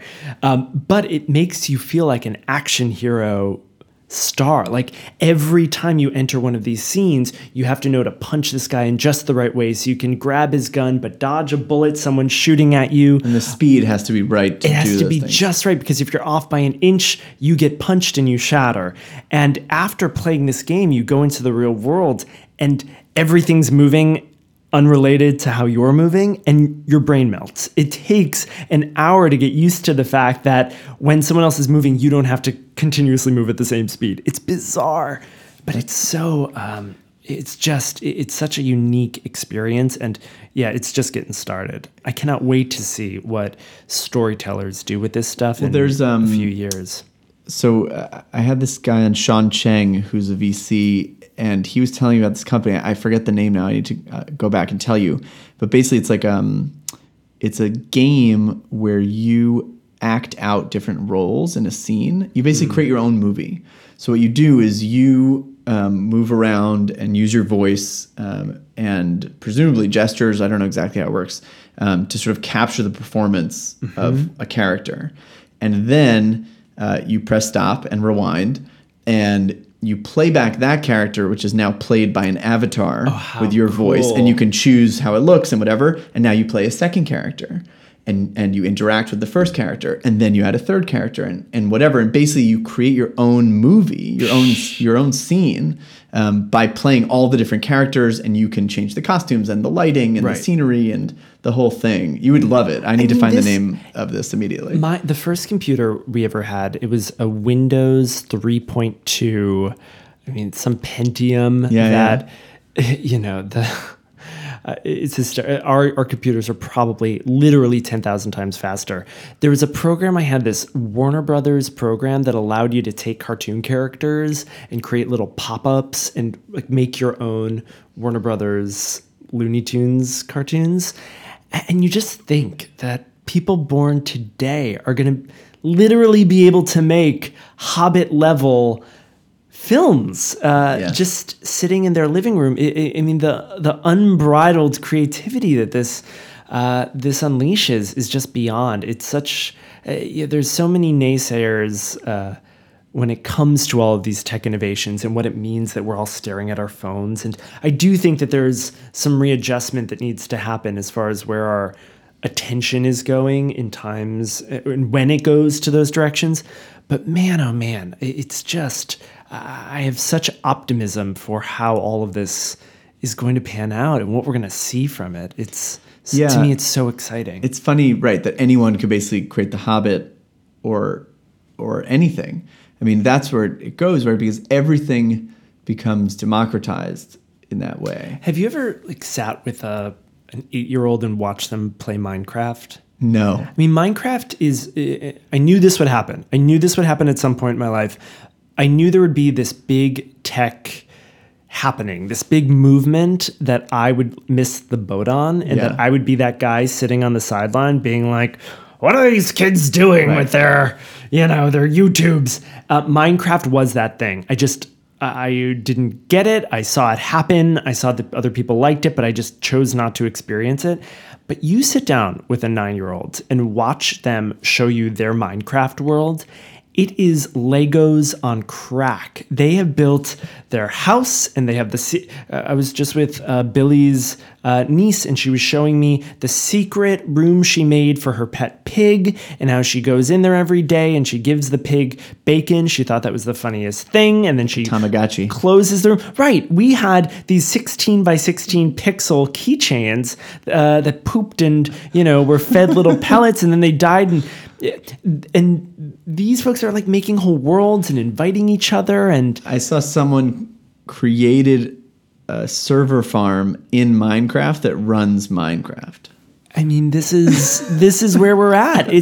And I say this with such positivity that, wow, that you create something that, I mean, it's an ugly looking game. It's as arbitrary and basic as it can get. And yet just what the things you see, right? People remaking films and creating programs out of blocks. Right. And ultimately it's things that you couldn't do. And if you take that and you take all these other technologies we're talking about, I mean, in the end, you can just create a whole world for yourself. Any world. And it doesn't look like crap. And everyone takes this to a very dystopian place. No, right. But I don't mean it in a dystopian way necessarily. But yeah, I am so ready for 5 years from now to put on my virtual reality headset, the Oculus 8, and to sit under a heat lamp and be on vacation.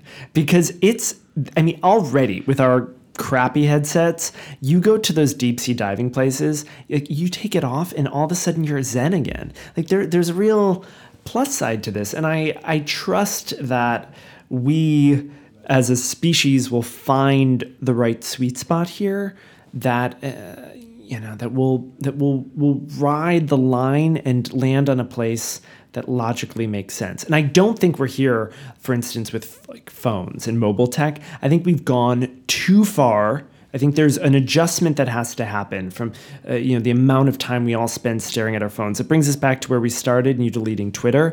It's clear that this is not a healthy place that we're all living day to day. And I truly believe we're going to course correct. I truly do. I think if I would wager that 10 years from now, we are spending less time staring at screens than we do today. And I heard someone say it's like the organic food movement.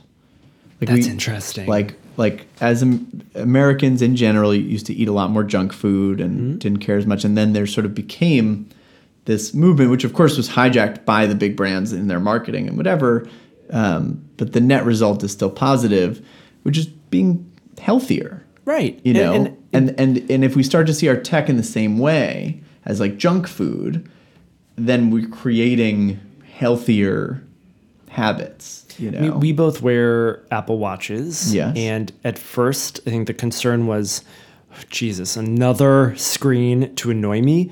But the truth is that now that I've configured my Apple Watch and my notifications in the right way, It actually means I don't have to look at my phone as much, because if somebody really needs to get a hold of me, I know I will get that little tap on my wrist. I only have 3 apps with notifications on in my whole phone. Which ones?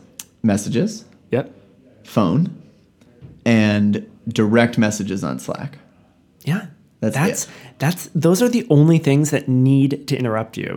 Twitter does not need to interrupt you, and Facebook certainly doesn't. Email doesn't need to interrupt you. Oh yeah, I turned off email notifications years ago and haven't looked back. Right, sometimes I see people's phones, it's just like boom, boom, boom, boom, boom, boom, like their whole day. Oh, and I'm like, how can you even deal with that? How can you function? Manage. How many emails do you get per day? A lot. I don't know. Yeah. Too many. Is it in the dozens, the hundreds? No, the I would say 10? the dozens. I used to get a lot more. Well, so first of all, email was outlawed at Maz about 2 years ago. As far as internal emails, there are 0 internal emails, which cuts down dramatically. Literally none. I mean, none. It's against the rules. Like, if you send an email, I'd forward it to the whole team and like publicly shame you. Done. I just couldn't deal with it. And there's a combination of Slack and Asana, which is like task management software. GitHub sometimes, like, we have different systems, and it's not perfect, and sometimes it's more cumbersome than it needs to be. I also really try to promote in-person conversations as much as possible. But so that's a big one. I have a question on this, though. Yeah. How much of this is rearranging deck chairs? Like, well, so some of it. One thing that I found, though, is that there's a lot less reply all situation when you move into a chat-based environment. And I also encourage the non-guilty leaving of group chats. So in other words, if you're in a thread with 6 people and they've been going back and forth for 20 minutes and you literally aren't part of the conversation, you just say, I'm going to bow out.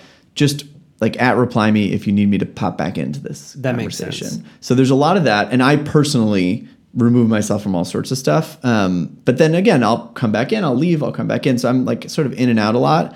But there's a couple of other reasons. One is that I use this service called Clara for all my scheduling. She's like, I call it like AI-ish. The other person doesn't know that it's a service. Clara at mazdigital.com. Clara Levy, she has a little like picture. It seems like a real person. So as soon as I get in the point of the conversation where it's like, great, let's set up that coffee, I CC Clara and I say, I've added Clara, she'll find us a time. She then does her thing without me on those threads. So you could have 2, 3, sometimes 10 back and forths. That meeting might get canceled, postponed. I don't even know about it. It's really like having an assistant.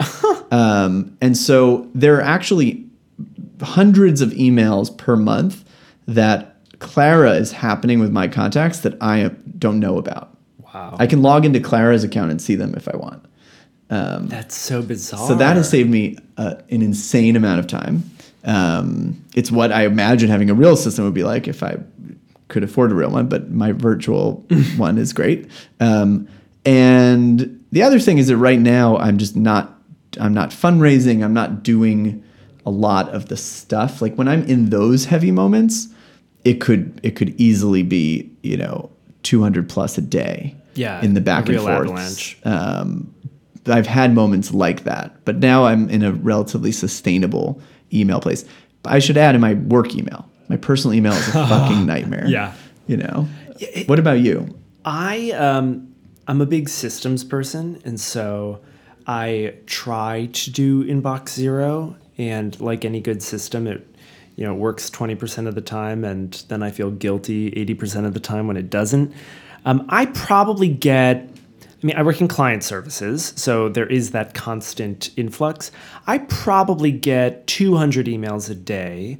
We have shifted to Slack, which has been a huge help. And the biggest thing I love it with Slack are the reactions that you can just give a thumbs up and don't have to write a whole email and CC 18 people. I think that was the most genius innovation of that service. But I get about 200, and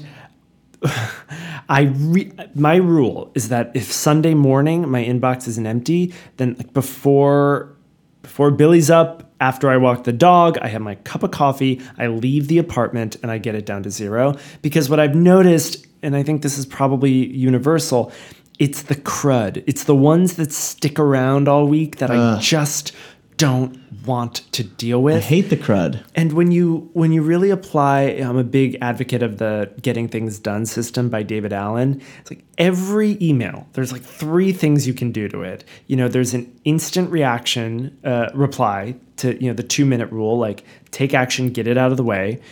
You can delegate it, or you can file it away. Like they're really, what else is there to do?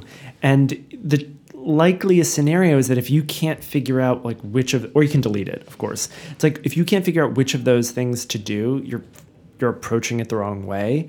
And one of the things Slack does well is it helps remove ambiguity because you don't have 18 people CC'd. Like, what does a CC even mean at this point? Yeah. It's like, am I supposed to pay attention? Someone's asking an ambiguous question to 20 people, and then you're sitting there and you're like, do I reply? Is someone else going to reply? You know what? I'll archive it. Someone else will reply. I don't need to worry about this. Right. And when you start to set these guidelines up, other people start to notice too. So anytime there's ambiguity, I try, and I'm not perfect at it by any stretch, you try to hop in and say, at Lisa, do you have this covered? Do you need anything? Let me know if you need anything. And all of a sudden, over time, people just start to develop better habits for this stuff and stop sending unambiguous, crud into the world without next steps. And, right. We've been trying to separate, and again, it's a work in progress, like actions from conversation. Actions are things that can be marked as done and can be assigned to individual people. So we use this task management software called Asana. So we might be having a conversation on Slack, and if I'm like, hey, like, can you look into that for me tomorrow? The expectation is then if you're like, yeah, great, Asana it to me. What I'll do is I'll, in the task management piece, be like, look into this for Paul. The due date is end of day tomorrow. Assign it to Stephen. And the rule is that it has to be assigned to someone. So as soon as you're done with it, you would assign it back to me to check. That's the pass off. Exactly. Yep. Like so someone specific is responsible. It's an attempt at not having the scenario you're talking about where whether it's an email or a Slack thread or something, when multiple people are on it, it's actually the least likely to get done. Right. Because everyone thinks that someone else is going to take it. Yep. So, and in general, even in in-person things, I've really tried to make a habit of being like, great, person X, you are responsible for making this happen. Obviously recruit the help of others if you need it, but like someone is actually responsible because multiple people being responsible, I found is almost like nobody being responsible. Yep. The waiting for list, like that's another GTD thing that's become epic for me. So if I am delegating something, if I am passing it, I BCC OmniFocus, the program I use for task management, and I keep this list of just things I'm waiting for. And I don't look at it every day. I look at it maybe 3 times a week. And usually when I look at it, most of the stuff is done. And it's I did finish that a week ago. But that's the moment that I have that secondary leaving check. that in your inbox is just like death. The worst. Yeah. And this, did you ever watch Merlin Mann's Inbox Zero video? No. It's become this legendary video. He did a talk at Google. I'm like picturing it as like a Super Mario speed round for email or something. It's a really profound hour-long conversation about how to use email in a healthy way. And his big takeaway is that email is a task you should do. It's not a pervasive interruption that you should allow to creep into your whole life. So he says, sit down and do email. And every single email, like you reply to it to take action, you delegate it, you forward it to somebody for them to take action, you archive it, or you save it for later. You tuck it away for reference. Like that's it. There's nothing else to do with an email. And the worst thing is to read an email and not do any of those things, because all of a sudden new inputs are coming into the same place where you have all of this old stuff. And so that's when email becomes unyieldy, is like every time you go into this box, you have to be reminded of this failure pile that's waiting there. Well, also, you're scanning through and doing the mental work of, oh, I already saw that. Oh, I already did that. Oh, I'm waiting to reply to that. Every single time. Every time you glance at it. And that's why people who use their email inbox as a to-do list, bless them. I am so happy that they have found a system that works for them. But if my to-do list, if anybody could put anything they wanted in my to-do list, I would fall apart. Like my to-do list is that is my time, that's my attention. That's funny. Right. And for something to get onto my to-do list, like it has been vetted. It is a very specific task, not a project, task that I can activate. And I am I've become, this is like another one of these things that I've learned over time. If I assign a deadline to something, that thing must get done that day. There is no negotiations on deadlines. Now, I have flags. I have things that are on my high priority list, but the minute a deadline is set, it is non-negotiable. And I realize if I am not ruthless with this to myself, all of a sudden you get that thing where you take today's deadlines and you move them to tomorrow, and then you wait, and you start to get to a point where every day you're moving just can move it until someone yells at you or a fire happens because of it, and then all of a sudden it's like, okay, I'll do it. I'll do that thing that's been sitting there. And so removing the false promise to myself, actually only having, like, every day on my to-do list, I have maybe 2 or 3 things. Wow. And I do have a So long you pace list. yourself properly. Yeah, the things that must get done are on my to-do list. And then I have separate lists for the things that are high priority that I need to keep an eye on. And I review those lists every day. I find when I have the 3 things on the list I need to do, I do them instantly. And then I'm actually hungry for the other things to accomplish. Whereas that moving it every day, it's actually like quite defeating. And I'm not doing it, so it's not working. And it's really pulling my attention in a negative way. Yeah. One thing I do like about email is the asynchronous nature of it. That when you send an email or when I receive an email, the expectation is not that I'll respond right now because it's email. That is so charming. As opposed to a text message, for instance, where the expectation is, of course they're equivalent, right? They're both hitting my phone. Everyone knows I have my phone all the time. Yes. So, but there is some social.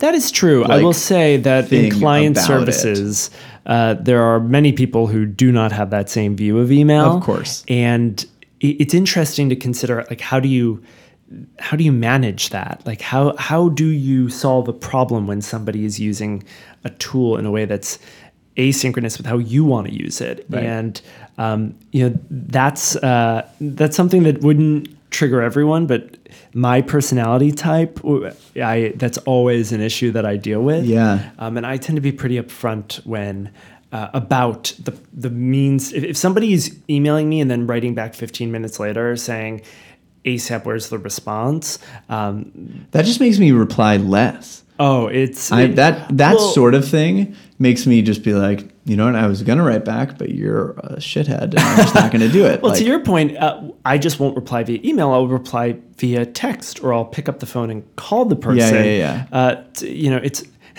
these like subtle it's like a means of passive-aggressive trying to yeah. like retrain people. It's like, I saw this was urgent, so I'm calling you. Because of that's phone. Right, exactly. And also, it's something that the managing partners at RPM are obsessed with, is like the phone is a really useful tool. It's a really useful tool. 10 to 6. We love the phone. I mean, you've got to. Love the phone. Even like Slack calls internally, but just speaking with somebody clarifies so much so quickly. Yeah, and it can save you a lot of the back and forth and the whatever. What about in your personal life? Like, when you get a text message, do you reply right away? When you get a call, do you pick up? Like, do you create those boundaries for yourself? So bad. I have all these systems because I am naturally awful at this. I'm somebody who like reads things but wants to think about them before I reply, and then I never then you back forget to reply, it. Then I open up my messages and I get upset at myself. So I try to create systems to avoid these problems, and I succeed 20% of the time. But generally, I'm terrible with staying in touch with people. This is how bad I am at like managing even just like communication with the people I really care about. This is like pathetic. Let me say this, but I've realized this is what I have to do. In my OmniFocus app, which is my to-do app, I mentioned I don't have a lot of deadlines. But what you can do is you can defer tasks. So you can say, make this task invisible until this day, and then make it pop up on my list. That's cool. So I have a list called People I Care About. And on that list, like you are on that list. And there is a different period of auto deferring. And so I've gone through and said, how often do I want to be in touch with Paul Canetti? And for Paul Canetti, it's 3 weeks. And so I'm telling you, this is what I do. So once a week, I open up this list and I was like, oh yeah, it's been a month since I've spoken to Susie and I haven't spoken to Paul in 3 weeks. And so I'll shoot a text and be like, hey, what are you up to this weekend? And then I check it. And then 3 weeks later, it'll appear again. You're and a sick person. I know. But here's the reality. This is why I did this. I was getting frustrated with the fact that Sunday at 9 p.m. would roll around and I would look back on my week and I'd look back on my weekend, be like, what did I just do? Like I spent time with people. I had a lot of work drinks and I had a lot of networking events and Billy and I hung out and, I had quality time. But then I think back, like it's been 6 months since I've seen Scott. Even since I've spoken to some of these people who I consider, I feel like this is a very common New York experience. Yeah, #adulting, but yeah. And as sad as it might sound that I have a list of people I care about with reminders, I've realized that if I don't do that, I go a year without seeing people I care about. And I'd rather be honest with myself, and this is where it starts to get a little ruthless. There are people on that list who are set to 6 months. It's like, you know what? I'm only going to see you twice a year. But it's about the honesty with yourself. I mean, probably you don't broadcast a lot of those, but it's also look, you're creating all these things in your work life. Call this client, do this task, make sure you have lunch with so-and-so. And then most people don't do any of that in their personal life. Even sending calendar invites to friends or family for a personal event is depending on who it is, that might be weird or not weird. Yep.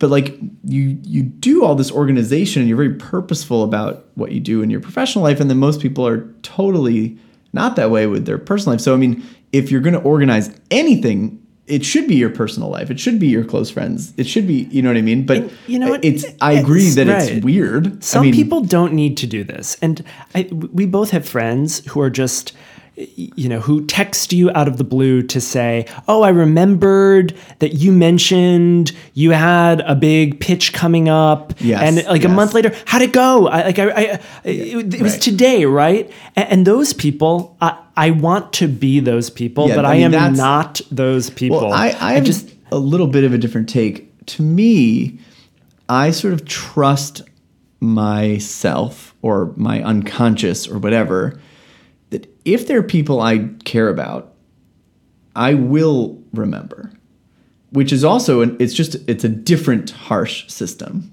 You know what I mean? Yeah, that's fair. In other words, if I have forgotten to call someone for 6 months, it's probably because I didn't want to talk to them that bad. Is that true though? But it doesn't mean that I don't like them. Yeah. It doesn't mean that I never want to speak to them again. For instance, I know Jess sort of thinks about it a lot. I haven't talked to so-and-so in a couple weeks. I haven't talked to so-and-so in a couple weeks. And of course, some people I think about like that. But for instance, let's say I don't talk to you for a few weeks. I'm not thinking oh my God, I bet Steven hates me. Of course. Or I bet, right. Oh, I guess this means that I don't like hanging out with him, so I should take this as an indicator. It's more I don't know. I just feel like people's lives ebb and flow, including my own. And when I do think of someone, what I try to do is in that exact moment, I reach out. Right. So it's not I haven't talked to so-and-so in a while. I should really text them. But then I don't do anything. In that exact moment, you just sort of shoot the text, be like, hey, we haven't seen you forever. We should set something up. So I sort of trust my gut in that way. Right. That you'll sort of, if it is important, it'll somehow rear its head. I don't know.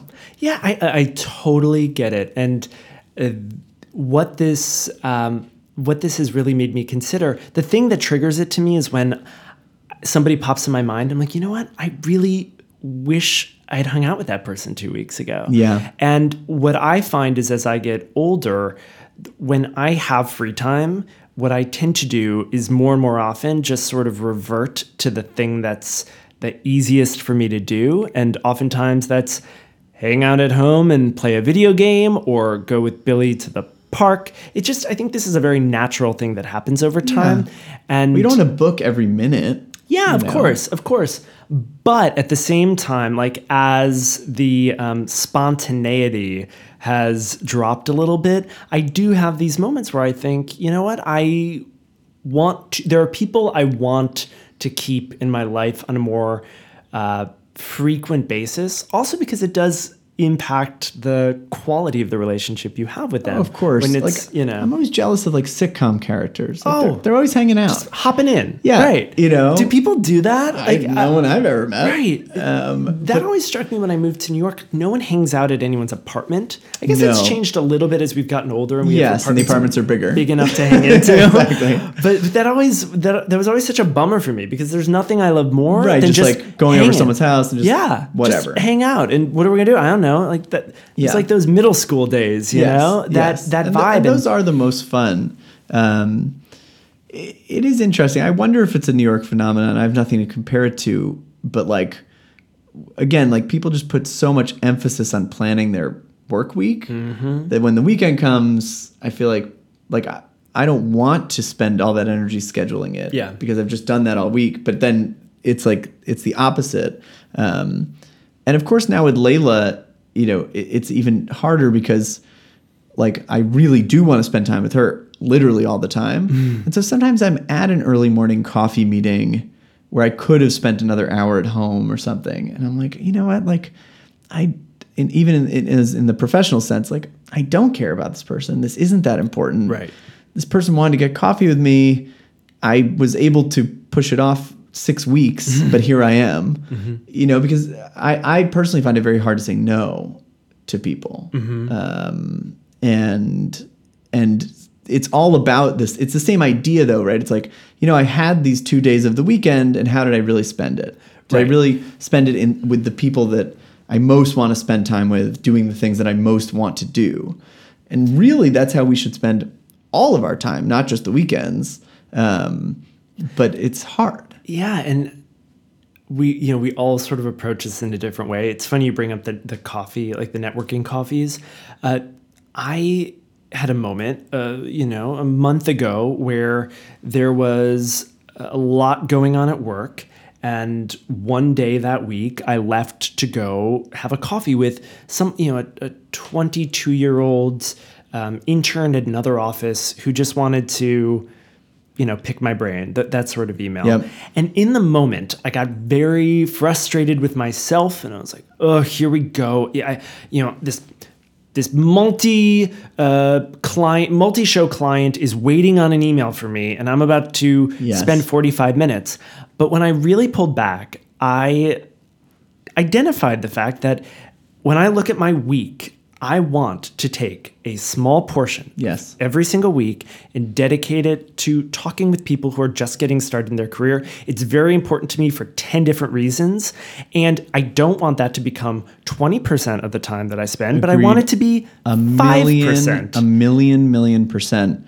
And you realize, like, sometimes if you don't do these kind of audits and gut checks, things can spiral out of control. Yes. And that's, I think, part of my bizarre friend system was realizing that, like, things had spun out of control in that I just wasn't hanging out with friends as much.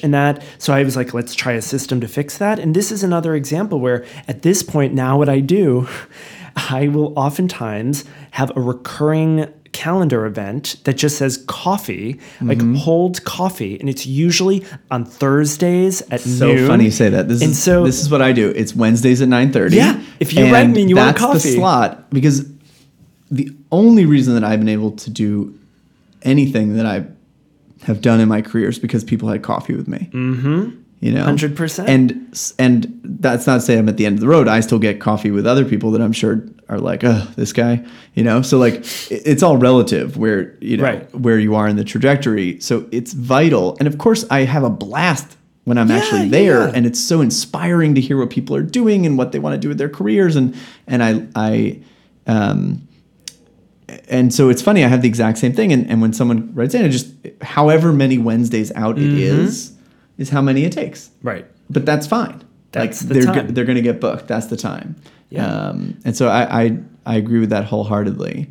And then I always say, I know it's a few weeks out. I'm sorry. But if you want to just get the ball rolling via email, let me know. Yeah. Bounce some ideas off me, whatever. And 9 out of 10 times, there's no email.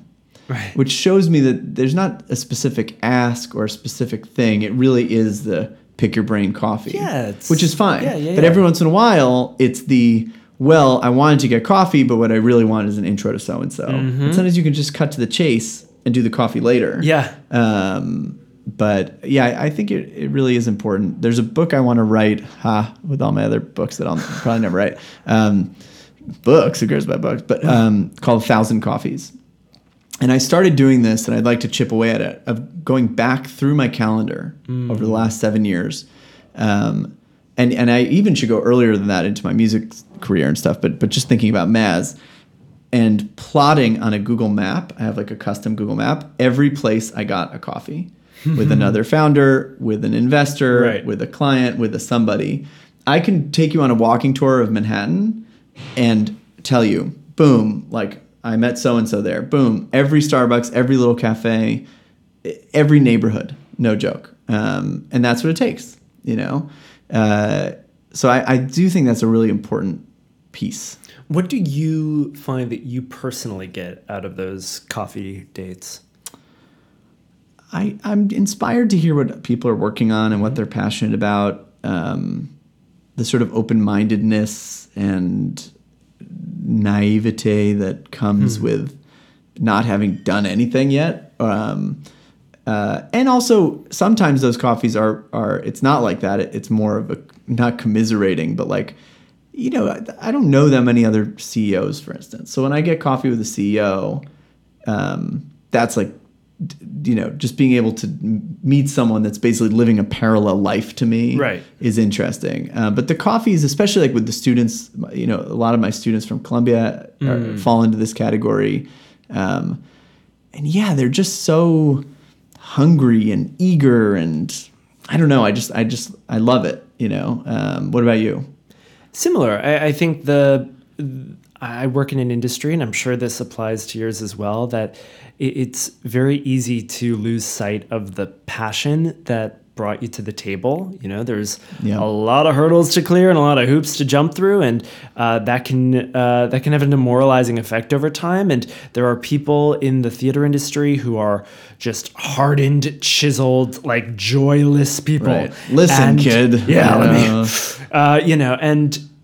I came to this industry like everyone else as that like wide-eyed, passionate person who's just driven by seeing this magical art form on stage and wanting to be a part of it. And when you meet with those folks just getting started in their career, it's very infectious. So I think that's certainly one key piece of it. And also, our industry, it's fun to dish. Like there's always a show to talk about, and it's good to just hear different perspectives on the art that we're all working around too. Yeah, and it's good just to get out there and meet someone that's not a client.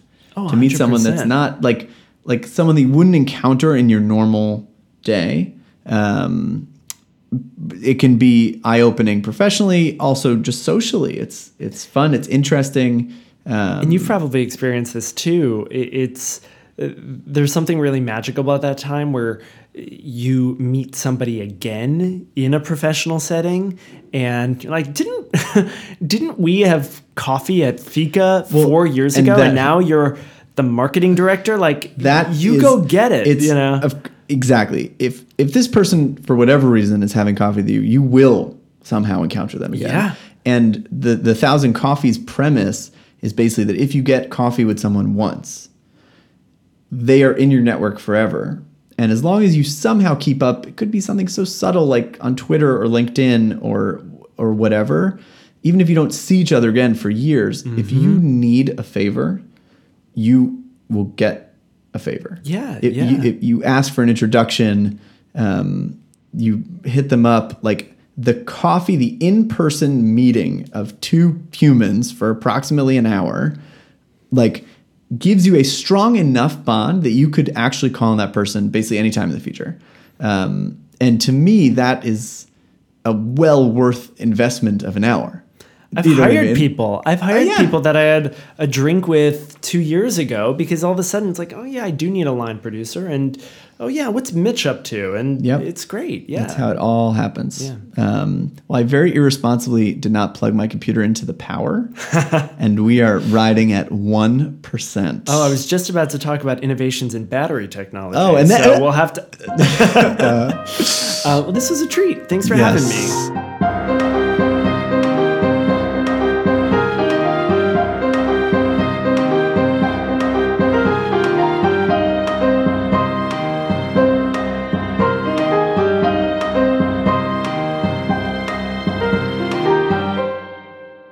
I hope you enjoyed this episode number 10 of the Wizardist Podcast. If you did, please consider subscribing. Just press the big old subscribe button in your podcast app and tell every single person you've ever met to listen. And I'll see you in 2 weeks.